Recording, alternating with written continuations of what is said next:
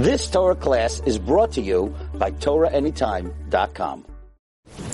Moshe Rabbeinu, there's some very important lessons to be learned in this week's Parashat. We're going to try to cover some of them. The rest of them we'll cover on the Shabbaton. Whoever's watching, I'm sorry, but Shabbaton is closed, it's overbooked, it's kukuruku. Maybe we'll make another one. Towards the summer, we'll have 2 Shabbatons a year. I'm thinking about it, we'll see. Okay. Anyway,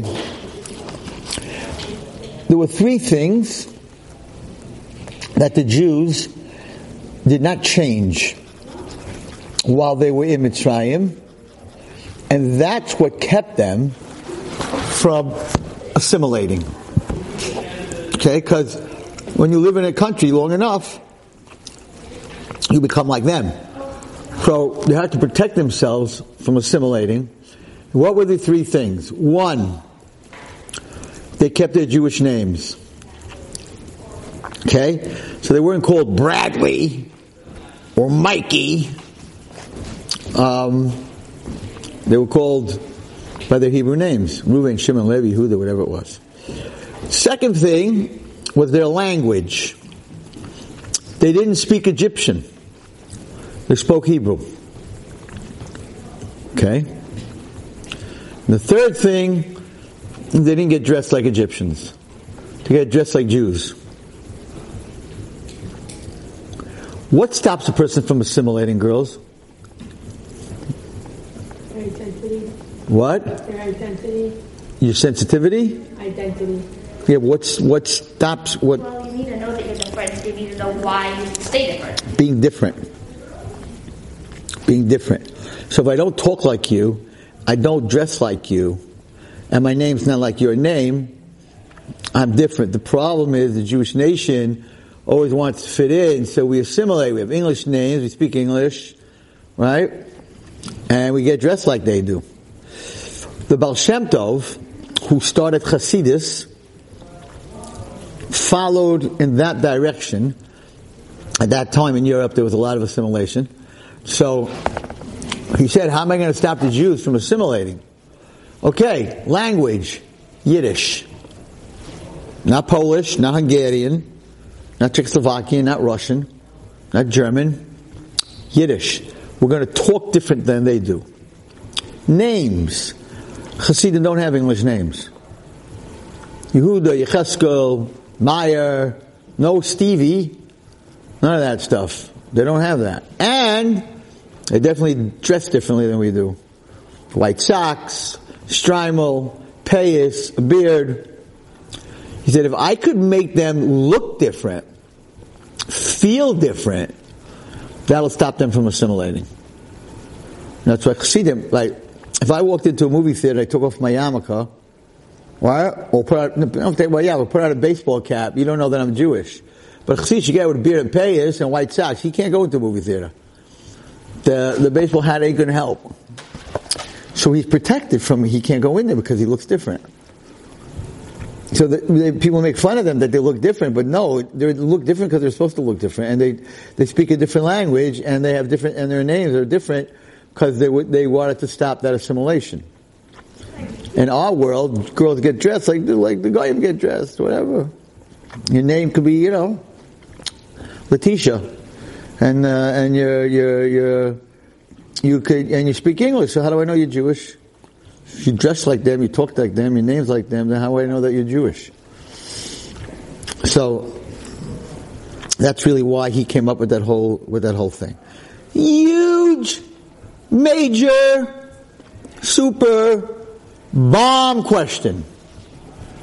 Bomb question. Moshe Rabbeinu had 7 names. Tuvia, because he was born with a bris milah, and he was born lit up. He had a bunch of different names. He had. What's the name that stuck? So Batya, Basparo. Now I have a daughter named Batya. One more, Rabbi, you named your daughter after the princess of Egypt, a guy? There's a lot of Batyas out there. Any Batyas in this class? I'm sure there's a lot of Batyas. It's actually, the Medrash calls her a Bisya. But Bisya, Batsya, I'm sure you have friends that are Bisya, Batsya. Why would you name after a Goyish princess? So the Medrash says that she knew that her father, who said he was God. Does anyone here know what Paro's proof was that he was a god? Anyone know? Yeah? He would come to the Nile and it would overflow. He what? He would come to the Nile and it would overflow. No, it didn't overflow. It overflowed when they put Yosef HaTzadik in the water. He said he didn't have regular needs. He said he didn't have to go to the bathroom. How can a man go 24 hours without going to the bathroom if he's not an angel? So every day, in the morning, very early, he said he had to go pray. The Nile was a god. He had to go pray to the Nile. No one's allowed to go with him. And what he had to do with the Nile. Except his daughter once watched where he was going. And she was like, that ain't no God. That ain't no God. So she knew he wasn't real. So it's brought down in the Medrash that when she came down to the Nile River now, in this story, she came to become a Jew. And how does a woman become a Jew? Anyone know? How does a woman become a Jew? Let's say a non-Jewish woman wants to become a Jew. How does she become a Jew? She goes to the mikvah. Back then? No, just a mikvah. That's it. Just to say, I want to be a Jew. I want to be a Jew, and then she gets undressed and she goes into the water. So she was actually going to the Nile River to become a Jew. And the Medrash says she became a Jew. And she actually went to the next world alive. And therefore, you can name your daughter Batya or Bisya because you're naming her after a Jewish princess, not a Goyish princess. But everyone knows the story since you're growing up. She came down, right? And so it's either she came down because she wanted to become a Jew, or she came down because her father also had this, he had leprosy. You know what that is? You could Google it. It's pretty disgusting. If you're eating, you shouldn't look at it. It's a disease that makes your organs fall off. They can get that bad. Like your hands, your fingers. It gets swollen. It gets white. It's terrible. So it's a skin disease, like psoriasis, but much worse. And Paro had this. And they told Paro the only way to cure himself was to bathe in blood. The blood would cure so he used to kill little Jewish kids and bathe in blood. But one of the healing things for this is water, and she went down, so there's a machlokes, did she go to become a giyayers, or did she go down to the water because she also had the same disease, like her father? Okay? So the Torah tells us, so probably the nicest Dvar Torah I ever heard in my life is in this week's Parashat. I'm going to tell it to you. But anyway, so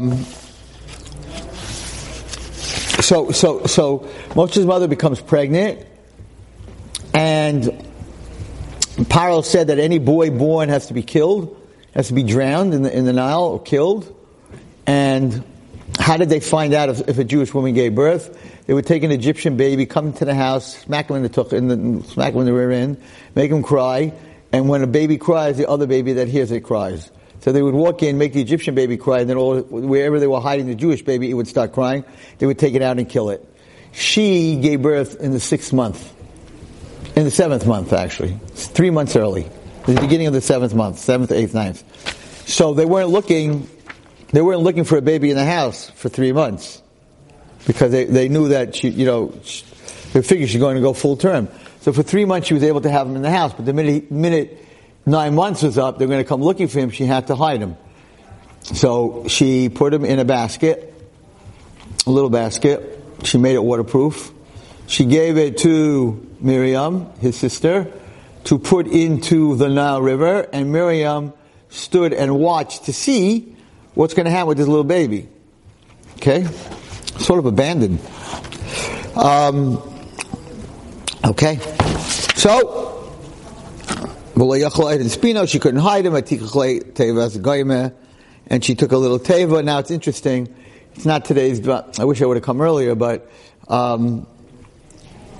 it was a teva is an ark. That's where Noach built a teva. She didn't build an ark. It was a little basket. Why do they call it a teva? Why is it called a teva? It's not a teva. It's a basket.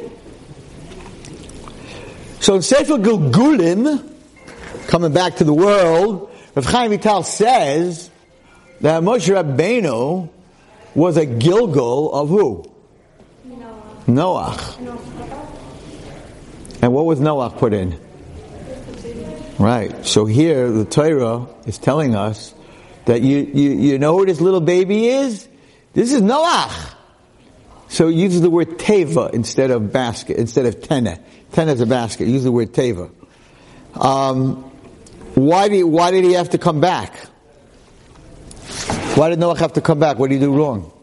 Because he wasn't aggressive enough. He didn't save the world. But who did he save? Himself and his family.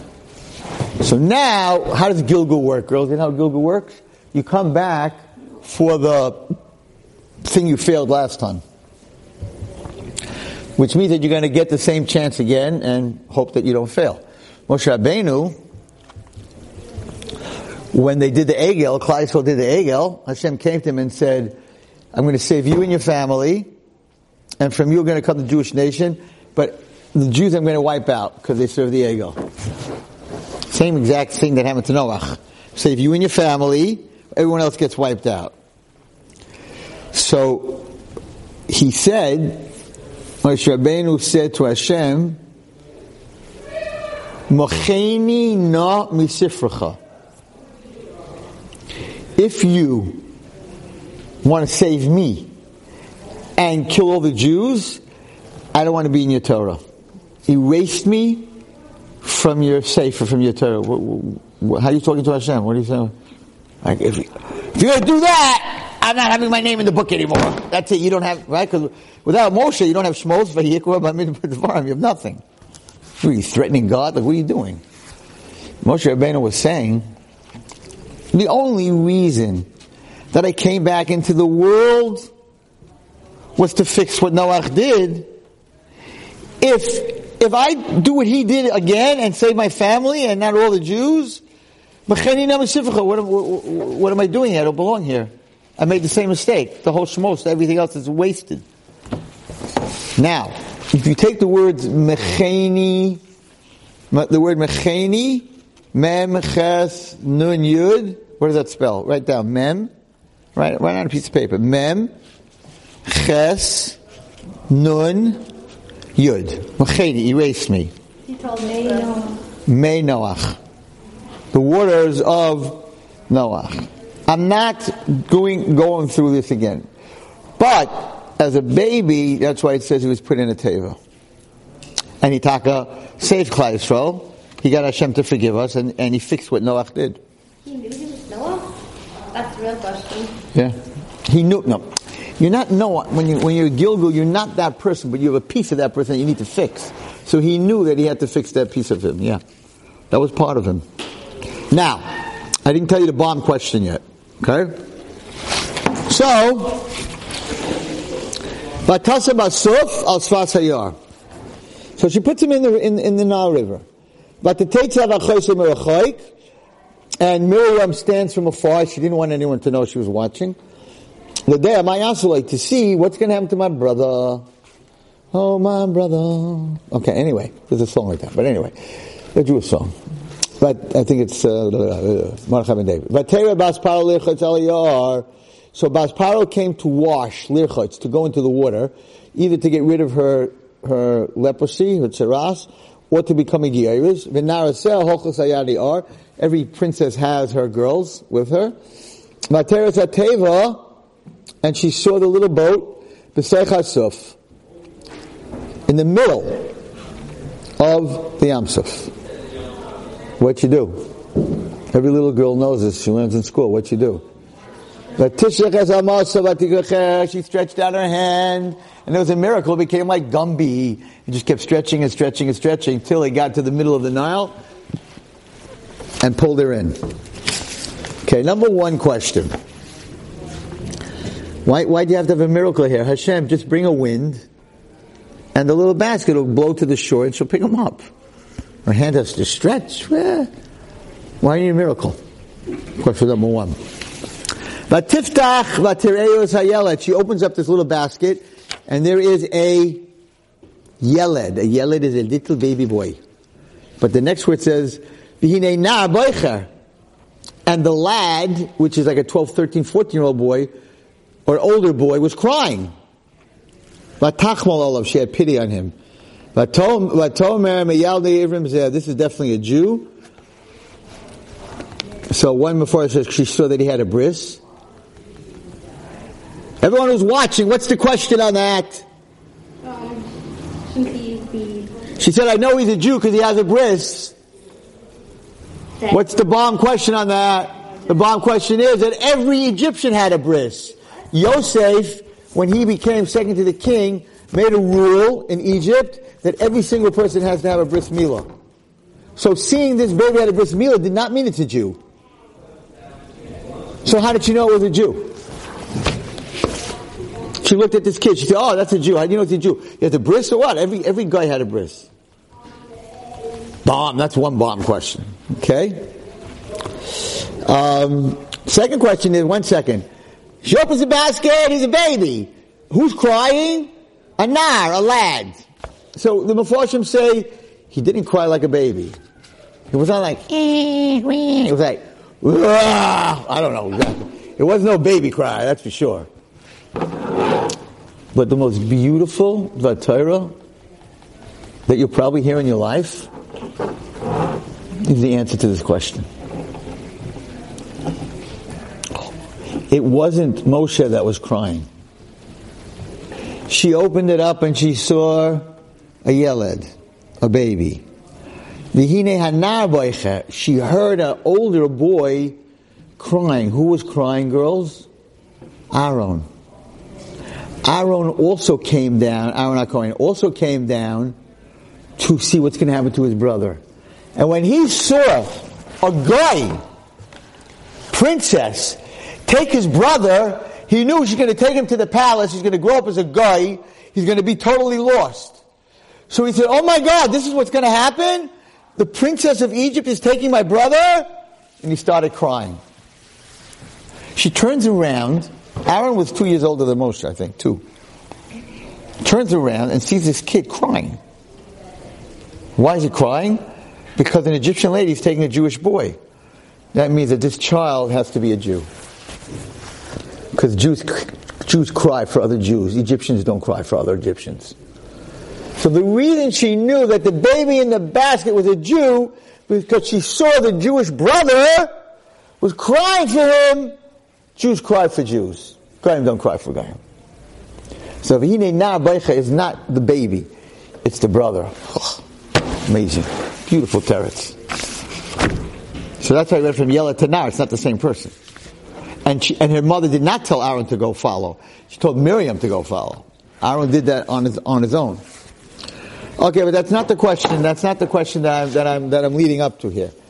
The question that I'm leading up to here is the following.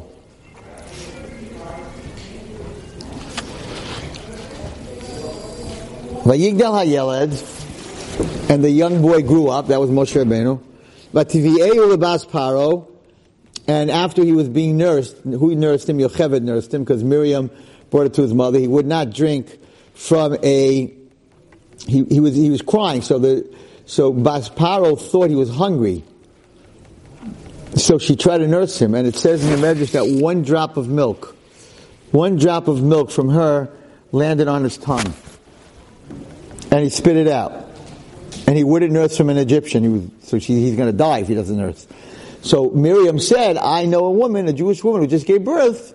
So she's nursing.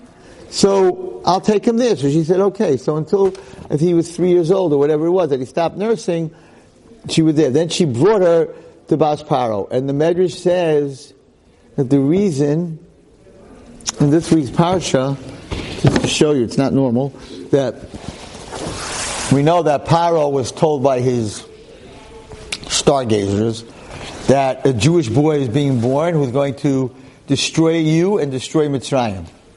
So he threw all the Jewish boys in the river, but the star of this Jewish boy was still there. So the advisor said, we think maybe the boy that you are bringing up in the castle, that your daughter saved, we think he's the guy. He's the guy that's going to destroy you. So Paro said, well, I can't kill him outright because my daughter will never talk to me again. What should I do? They said, make a test. And if the test shows that he's going to be that he wants to take your kingdom, then you have a right to kill him. So what should I do? They said, take your gold crown and put it on the table. Put your gold crown on the table. And then take a bowl of hot coals, fiery hot coals, and put that on the table. If he puts his hand in the coals, it means he doesn't want to be the king.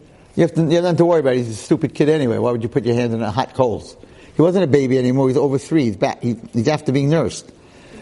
If he takes the crown, which most kids will take, a gold, shiny, jewelish crown, every kid's going to take that to play with. They can put his hand in the fire. So they set up a test where he's definitely going to do the wrong thing, and then they could kill him. The whole thing was a setup. And Moshe Rabbeinu, of course, was a kid. You put a gold crown with jewels and shiny, of course he's going to go for that. He went for it. And the Malach pushed his hand into the fire, and he touched the coal, and the coal burnt his finger, and he put it on his mouth, and he burnt his tongue, and he couldn't talk. He could never talk again after that. Till he said the first 2 mitzvahs in the Luchos, he could never talk. So they asked the question, why did Hashem have to do that? Why did Hashem have to do that? He could have taken the crown and a basketball.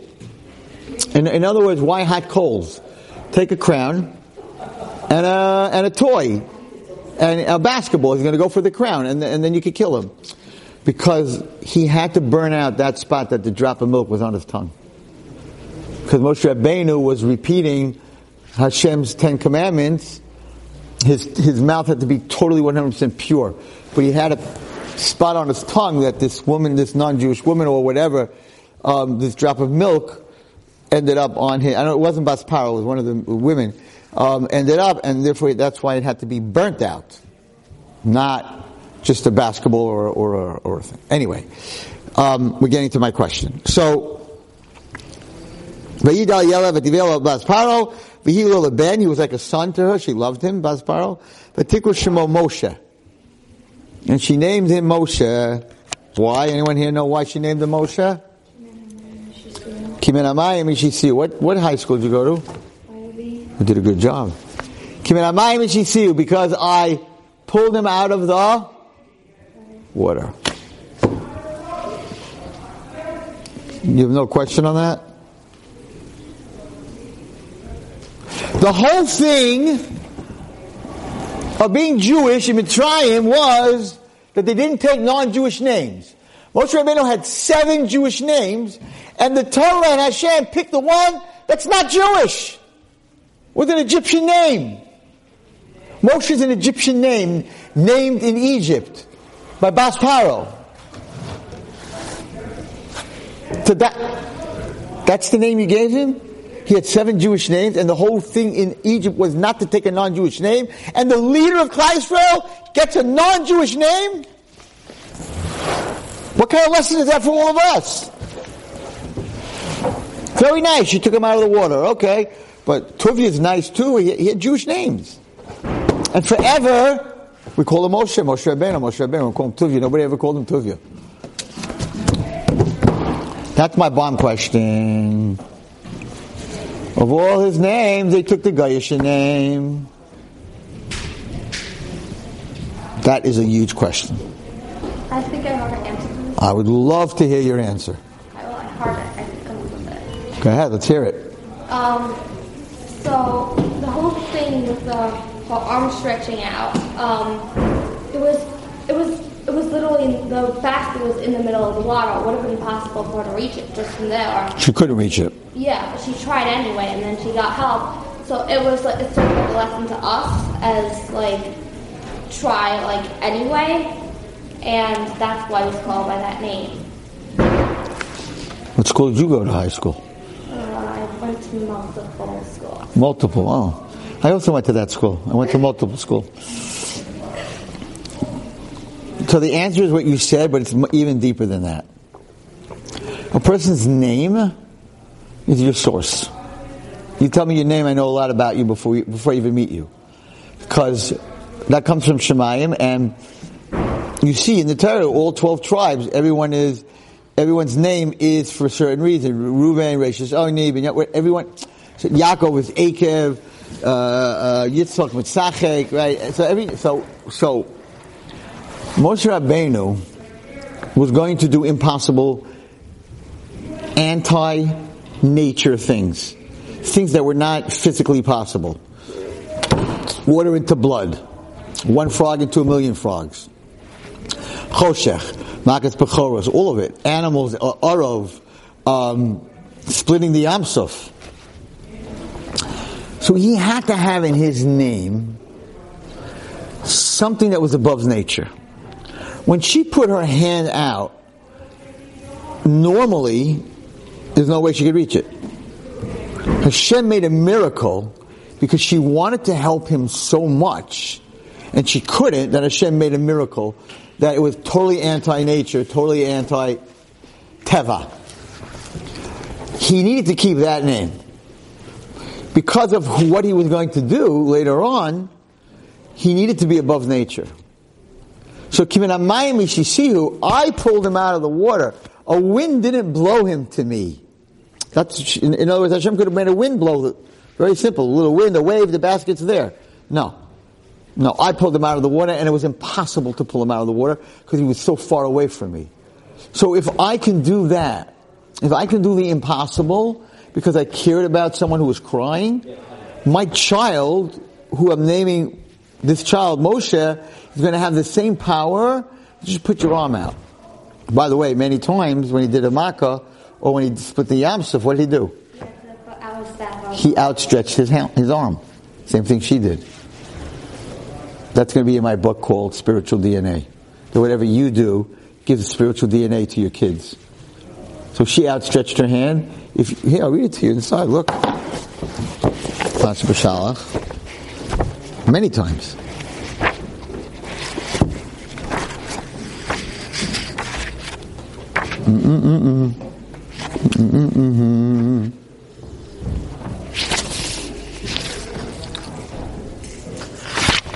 V'ata harem es matacha. Lift up your stick, uniteas yadcha hayam, and stretch your hand out on the ocean. Exactly what she did. Parent, child, spiritual DNA, amazing. Amazing. Okay. But Asya wasn't actually his mother. But we learn from that when you take a child like that, you become like the mother. Where else do you see that? That adopting a child, you really become the actual parent. We see that also in the Torah somewhere else. Huh? Who? Shmuel. That's not where I'm thinking is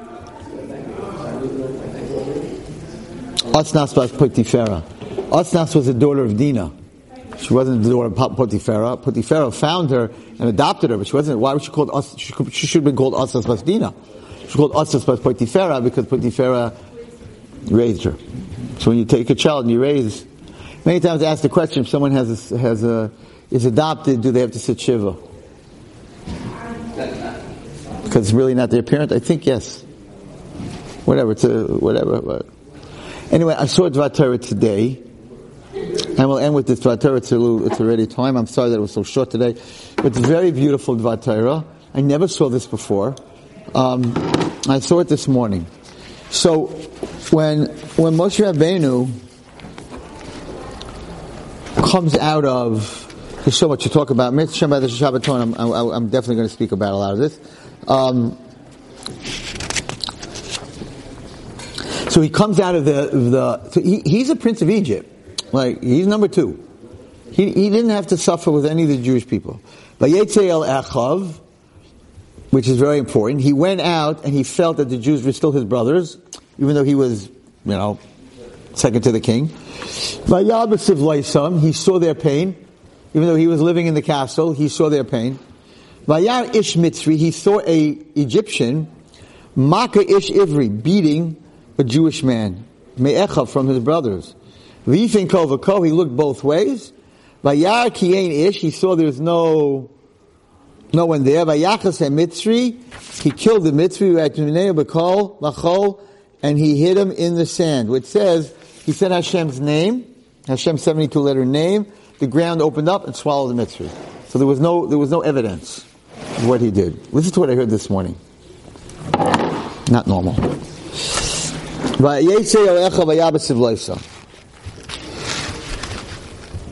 There's physical and there's spiritual. Moshe Rabbeinu saw both. He saw that the Jews were being persecuted physically, and he saw that they were being persecuted spiritually. It's a very Kabbalistic word, and I think it's from the Lubavitcher Rebbe. And he says the following. Mitzri, which is Meitzah, which is narrowing, right? That's where it comes from, is another word for the Satan, for the dark side. Vayar ish Mitzri, he saw that the dark side, the Satan, Maki ish ivri me'achav. The ish ivri is the good side of you. Is the Yetzer Tov. The ish ivri is the good side, the ish Mitzri is the bad side. And he saw that the ish Mitzri, the physical world, the taiva of the physical world, was beating up on the spiritual world. It's a fight that we all have within us, right? Vayifin kol v'kol. And he turned backwards and forwards. And he said, how do I get a person to not allow the physical world beat his spiritual world? It's to get a person to realize that in the end, no matter what you eat, no matter what you wear, no matter how much money you have, no matter what car you have, no matter what house you have, you come from the dirt and you go to the dirt. You don't take anything with you. So he said that if a person, I think it said, that if a person wants to beat the Ish Mitzri in him, the Satan who's telling him, no, you gotta buy this, you gotta buy that, it's physical world, that's a little important. Vayaki ein ish, realize that a human being is nothing. Vayachas ha-mitzri, how do you beat the Mitzri? How do you beat the Satan who's telling you, no, the physical world is the most important? Vayinenu b'chol. Hide him in the sand. Remember that all this stuff that you're fighting for in the physical world is all going to end up b'chol. It's all going to be hidden in the ground. That's where you're going to end up being. And then you'll have a chance to win. That this pasuk is a whole different. I'll tell you exactly who said it. One second. I should really quote who said it. It might be a Tanya. Hold on. I'll tell you in a minute. 1 second. I don't want to misquote. Hold on. Who said this? Rav Yaakov Yosef of Polnoy. Look it up in Daily Study Tanya, Jewish Tanya. Yes, Slobavitch. The Moshe in every generation gives us the strength to overcome all obstacles and save the Jewish souls. Moshe's actions teach us that when one sees a Jew in danger of losing the battle between body and soul to his lower physical nature, one must not remain silent and remind him that the physical body ends up in the sand. That's where the Mitzri ends up, and that will bring you to doing tshuva. Very dick. See you on Shabbos, everyone. Hatzlacha and bracha. You've just experienced another Torah class brought to you by TorahAnytime.com.